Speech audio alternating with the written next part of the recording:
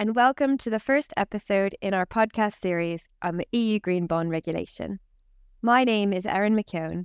I'm a Managing Associate in the Capital Markets team in London. I am delighted to be joined today by Martin Rowan, a counsel in the Capital Markets team in Frankfurt.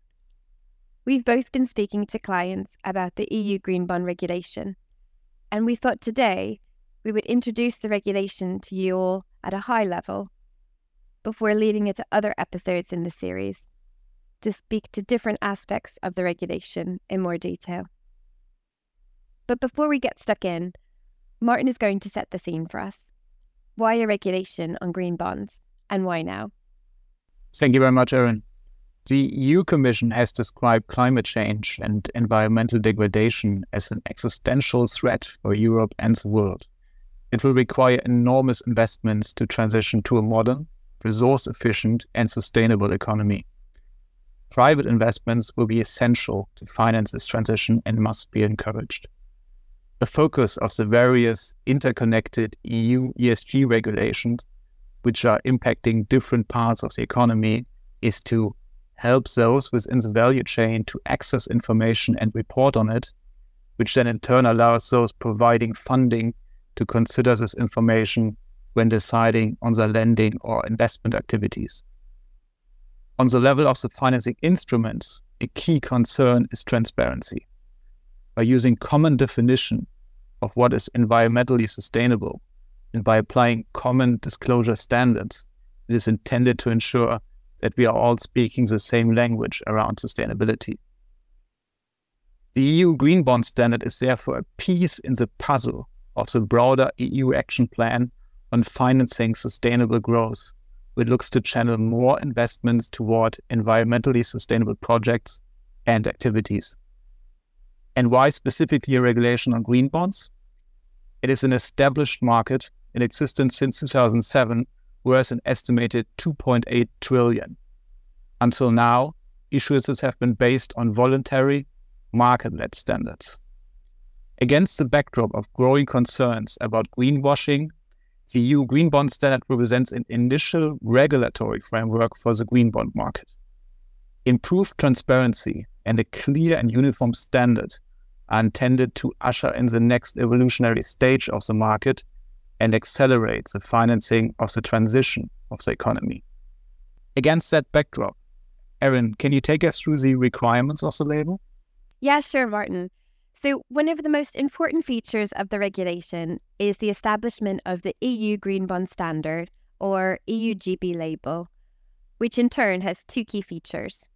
One relating to the use of proceeds, and secondly, relating to the disclosure requirements. So starting with the use of proceeds requirements, the net proceeds of the EU GB labelled bond must be fully invested in environmentally sustainable activities aligned with the EU taxonomy prior to maturity of the bond. And secondly, issuers must comply with mandatory pre- and post-issuance disclosures. These disclosures must be in accordance with prescribed templates, and the pre-issuance green bond fact sheet and post-issuance allocation report must be subject to external review. It's worth noting that this external reviewer must be registered with and supervised by ESMA. And then separate to the label, the regulation also creates a standalone optional disclosure regime for other non-labelled green bonds and green sustainability-linked bonds marketed in the EU. This standalone disclosure regime could be a useful way for issuers to signal their sustainability ambitions whilst they work towards the EU GB label. And is the label open to all issuers, including sovereigns and those outside of the EU?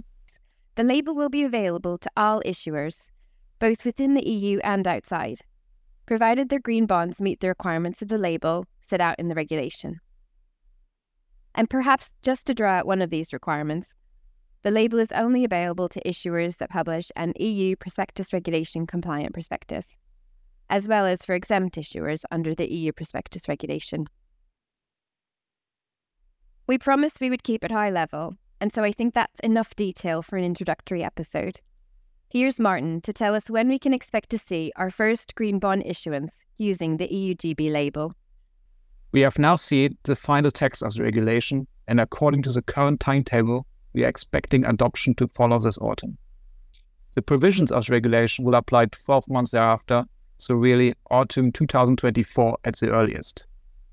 And as for which issuers will be the first, the recitals of the regulation provide a clear indication that EU institutions and the European Investment Bank are going to be encouraged to be among the first issuers of EU green bonds. But we believe it's fair to say that take-up will be gradual.